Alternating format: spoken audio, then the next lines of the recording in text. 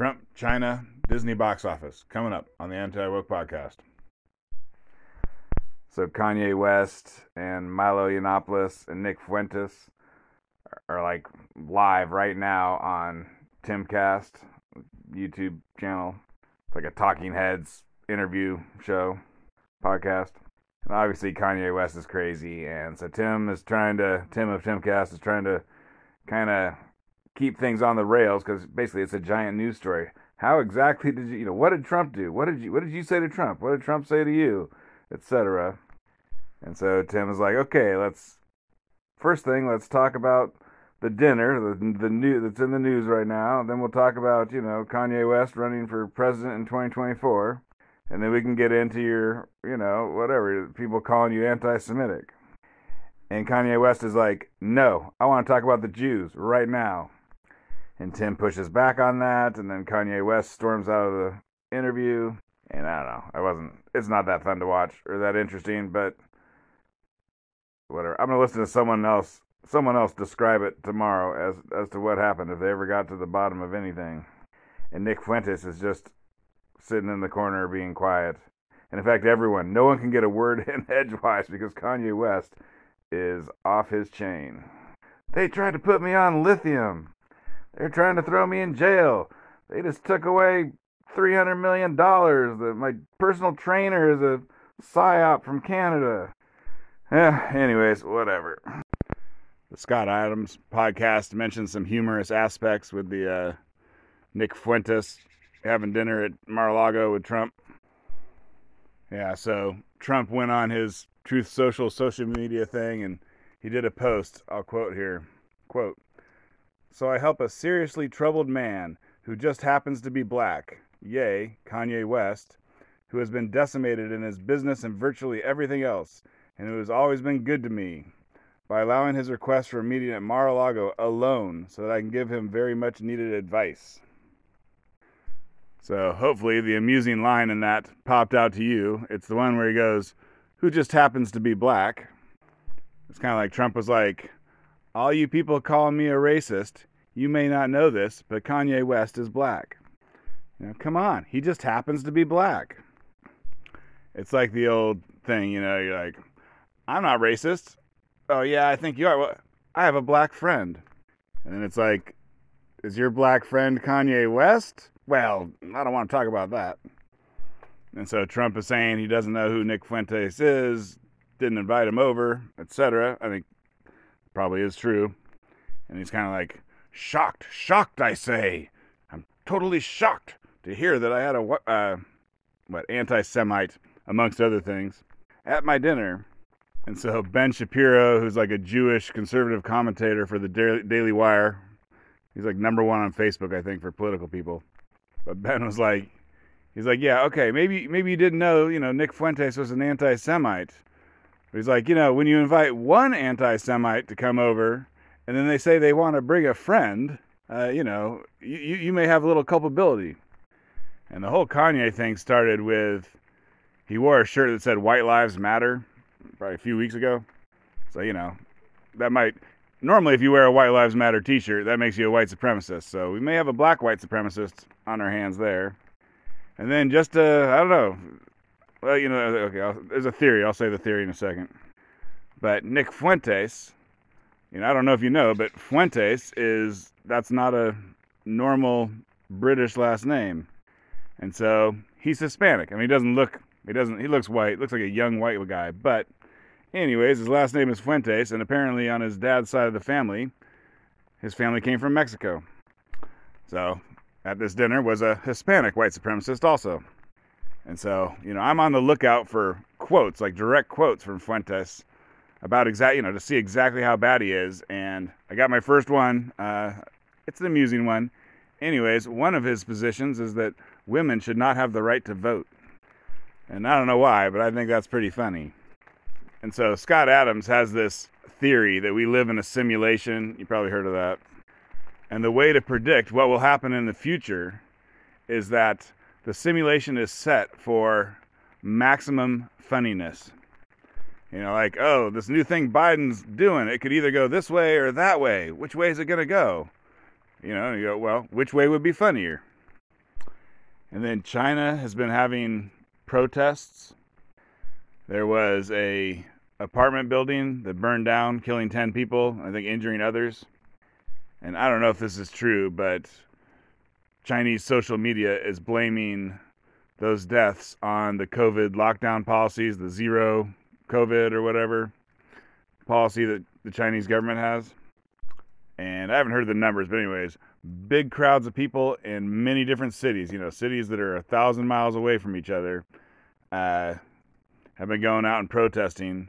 And then, like, one of the crazier ones, I don't remember who it was, but the people are out there saying, death to Xi Jinping or something like that.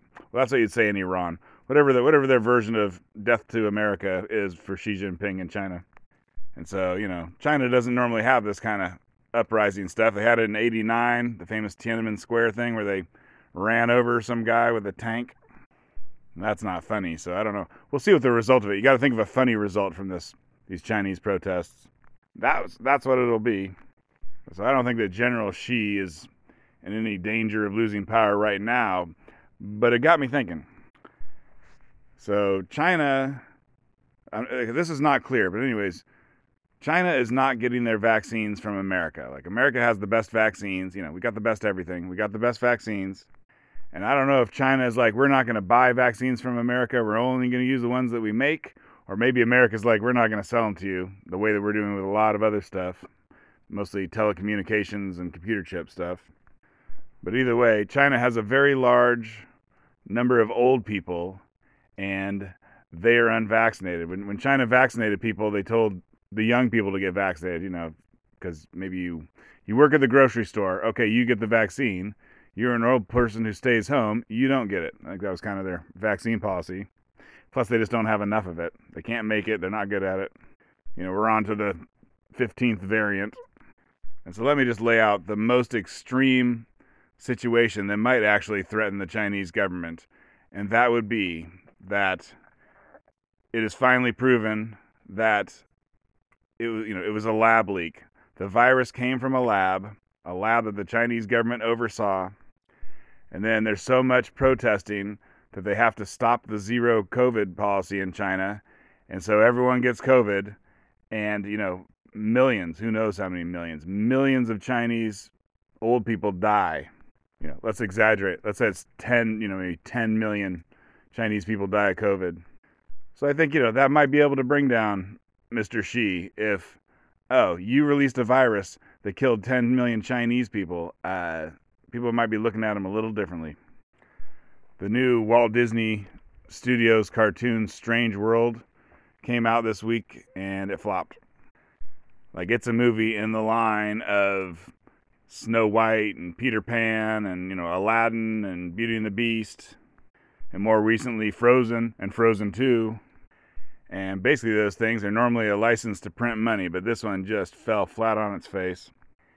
And I think it's for a couple of reasons. I think they didn't promote it that much. People aren't like, oh yeah, that new Disney movie that's coming out. I don't think people knew about it really. And then also, apparently it's just a terrible movie. It is the worst of the Disney cartoon big budget movies of all time. Just the worst writing, etc. I mean, it looks good. Like, the special or the CGI looks pretty good. An audience didn't like it, and they didn't go out to see it. And it has a black teenager who's gay, and I guess that's one of the plots. The B plot or something is about this black teenage gay boy who is attracted to some other boy. I haven't heard if the other boy is gay or not. I assume they must be both gay. I don't think they're going into a gay boy who's pining away for a straight boy. That would be kind of interesting, but I don't think that's what they did. But I haven't heard. But so Disney always had its own cartoon empire, but in the last, I'm going to say 15 years or something, 20 years, they bought Star Wars, they bought Marvel, and they bought Pixar. And so the last Pixar movie that came out was Lightyear, Buzz Lightyear, and it just fell completely flat on its face also. And that one had a lesbian romance of some sort in it.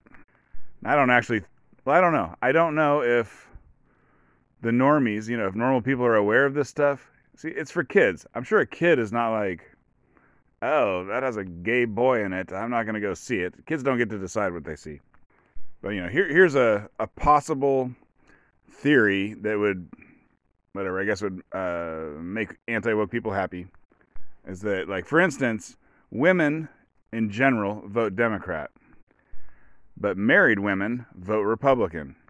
And that's not the same thing as saying that, like, single women vote Democrat, although they overwhelmingly do.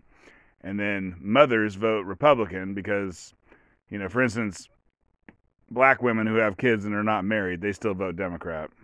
But I guess here's the thing I want to know that I don't know is how aware are married mothers that, like, Disney is putting gay characters in all its cartoons? I think they're not aware, and so that is not the reason why they are not taking their kids to see this stuff in the theater. But it could be. Maybe they are aware, and they're like, you know what, I'm tired of that. I'm not going to take my kid to that and support that with my money. We'll do something else. And then Black Panther is in its third week, and it did fabulously. It's been doing great, and it did really great the third week. And now I haven't seen it, but I think it is a woke movie, and so I was hoping it would fail. But instead of failing, it's doing great. So hoping something would fail and then having it not fail, that's not exactly like you're wrong, but, it's in the ballpark, because I was kind of in the ballpark of being wrong on that. But then I thought about it more, and in fact, surprise, surprise, my brain convinced itself that I am righter than ever. And what it is I've said frequently on this podcast that America is not racist. And in fact, America is the least racist country that has ever existed in the history of the planet. Obviously not counting racism against white people, which is on the uptick. And so America once again proved that it's not racist. It would love to see a Black Panther movie with all females. And so I guess America proved that America's not sexist, which it isn't. I don't know if we're the least sexist country on the planet. I think we're not. But we're very, very close to it. Twitter handle @AntiWokePodcast, and thanks for listening.